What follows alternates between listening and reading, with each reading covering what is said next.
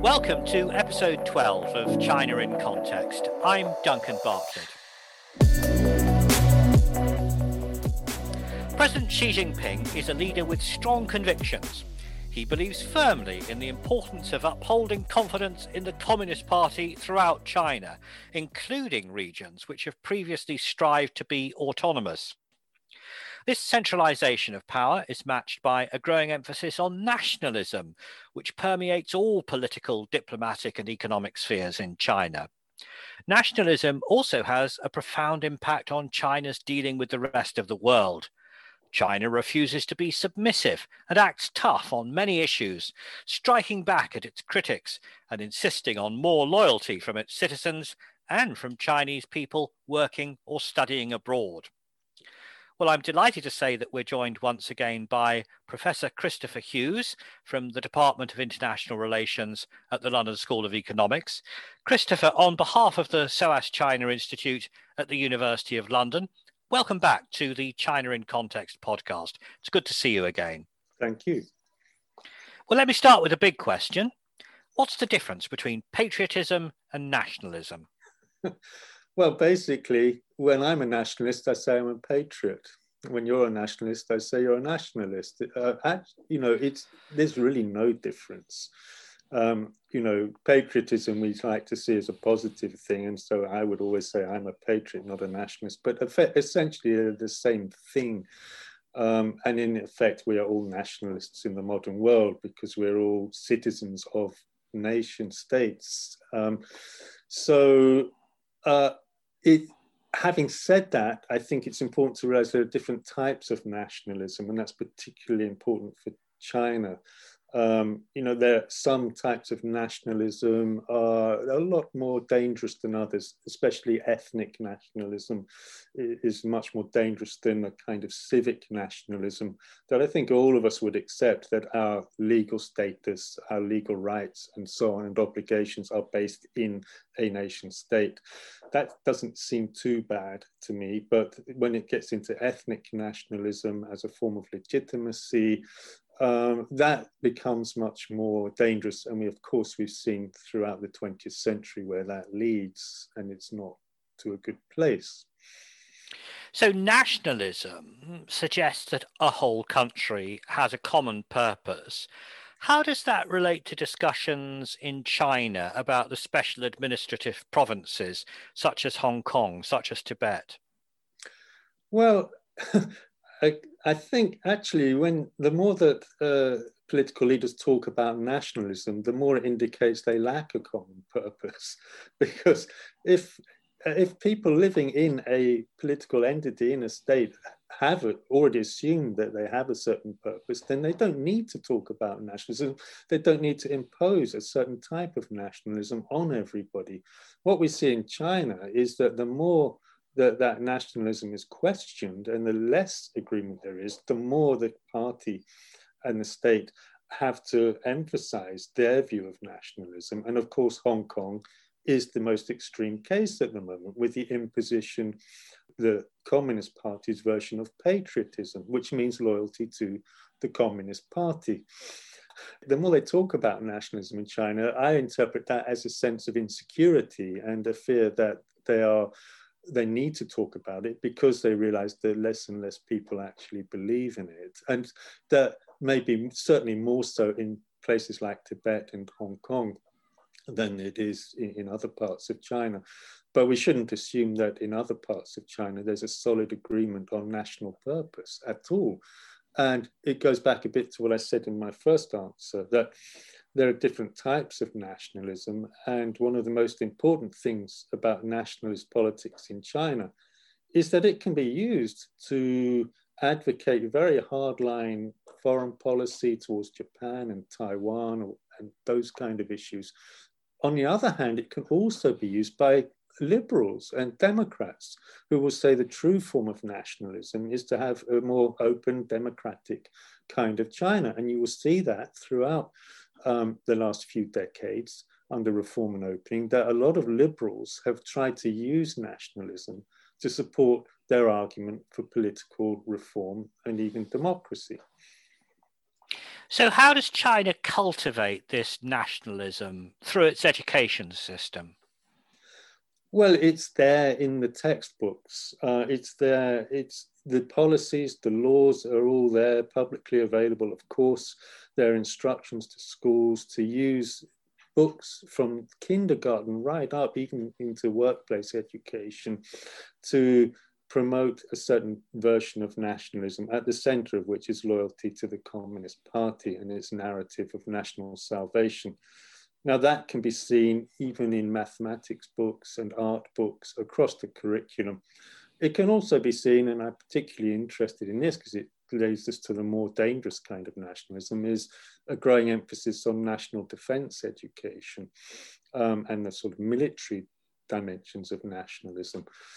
We can also see it in maps, in geography lessons. You know, the 9-dashed line in the South China Sea is, you have to put that in every map. That's a legal requirement. The inclusion of Taiwan in China, all of these issues, the whole narrative of history in the China, how the Communist Party won the war against Japan and, defeat and won the war against the US in Korea, all of which is mythology, of course. That's there, unquestioned, and it's magnified in the media as well, which is linked in with that propagation. Then you have the patriotic education sites, museums, monuments, which children are taken to remind them of the humiliation of China, its 100 years of humiliation. It's a powerful narrative, no doubt about that, very powerful, but it can't be challenged. And at the moment, just recently, there's been a new initiative by the party. They put up a website where you have for people to report anyone who falls out of line with the narrative of the Communist Party. They call it historical nihilism. That means basically what we call history, people who take a critical view of the past. Now there's a website where you can report anyone who does that to the authorities, and disciplinary action will be taken. Well, you say that narrative can't be challenged within China. What about abroad, when students from China go to the United States or Australia, or indeed to our universities in London University or the LSE? Are they encouraged to be loyal nationalists while they're studying abroad? Well, we know they are encouraged by their embassies, for example, because we've seen speeches made by ambassadors which call on them to be loyal to their country while they're abroad. Now, there's also evidence of certain organizations, of academics and student organizations that have links with embassies. So we know that that goes on, but I wouldn't read too much into it, to be honest, because there are so many Chinese students and we shouldn't generalize. I think there may be certain dynamics within the Chinese student community which would lead to a kind of self-censorship, because if there are activists, if there are people with strong nationalist views, they could intimidate those who have different views. And we saw this, of course, with the disturbances in Hong Kong in 2019, where there were the frictions between mainland Chinese students and Hong Kong students broke out into the open on many campuses. But we've also seen intimidation of students from mainland China in the US, in Australia and other places, who have not even spoken up on behalf of Tibet, but tried to mediate between different groups who have tensions, who are then ostracized, or their families are threatened back in China because they're deemed to have been traitors. So we know that goes on. But I certainly don't want to brand all Chinese students as sort of puppets, because they have diverse views like all students, and it's our obligation really to provide safe spaces where they can explore those views and explore the more critical history and narratives of their own past. So that's our obligation. But we know that the Chinese state, the party state, has an interest in ensuring that the view they want to project of China, the party state, isn't challenged. Well, I'm pleased to say I've been at a number of public lectures at the LSE over the past few years, in which all different aspects of Chinese history and politics have been discussed very openly. And actually, a lot of Chinese students have enjoyed attending those events, I think. Let's talk about another theme that you mentioned there, the media. What role does the media play in reinforcing nationalism? Well, it plays a key role. And again, there are laws in China and regulations that make it do that. And we've seen it tightened up quite a bit over the past few years under Xi Jinping. There was a period under Hu Jintao in the 2000s when there seemed to be much more space for academics and journalists to present different views on episodes like the Korean War was one of the most famous episodes, when some academics began to question the official narrative of that. Those things have been stopped now, and there's been a real tightening up of control over the media.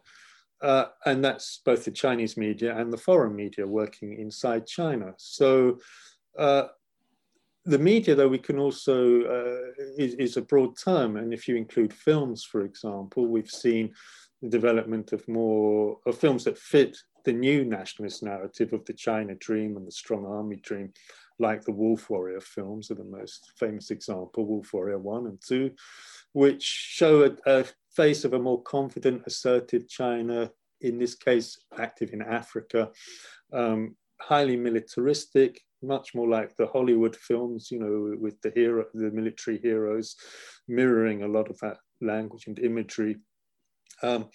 Television, of course, Chinese TV is notorious. You go to China, you turn on the TV, and there's like 20 channels, and 15 of them will be the communists fighting the Japanese or the KMT in the past.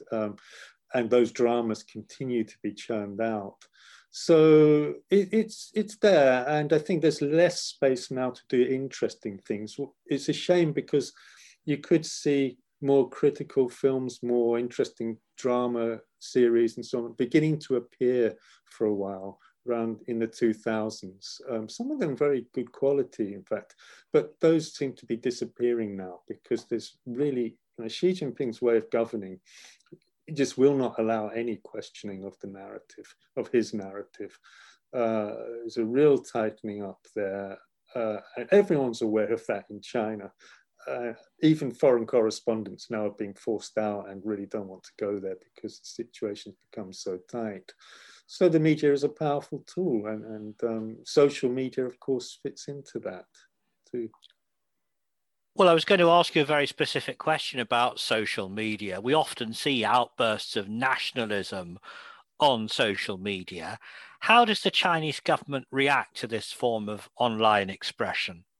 It's quite complex. It's a cat and mouse game of, the state that is able to, that knows it needs to use information technology for e-commerce, especially for modern economy, but needs to control information as well in order to prevent any civil society activity developing. Going more than that now, we're into a different stage of development with social media where it's about gathering data and surveillance of users, which China, of course, is taking the lead in. But of course, most of the activity on China's social media is not like that. It's far more to do with what young people are interested in everywhere: fashion, consuming, eating, all of those things. Which is why they're ramping up the nationalism, which goes back to my first answer to your first question, that the more they talk about nationalism, it indicates they're really quite concerned that the young generation are not nationalistic enough. But why should they be? They've grown up in a very different world from Xi Jinping and his generation. So Xi Jinping one day will depart the scene, and that will change China more than anything, because everything depends on Xi Jinping opening up nationalism at the same time. Thank you, Christopher, for a very thought-provoking interview. That was Professor Christopher Hughes from the LSE. This podcast is produced by the SOAS China Institute, and you can find out more about our activities, including our latest courses and research, on our website, The website is SOAS, that's soas.ac.uk. Alternatively, you can type SOAS China Institute into a search engine and it should pop up straight away. But until next time, that's all from us here on the China in Context podcast team.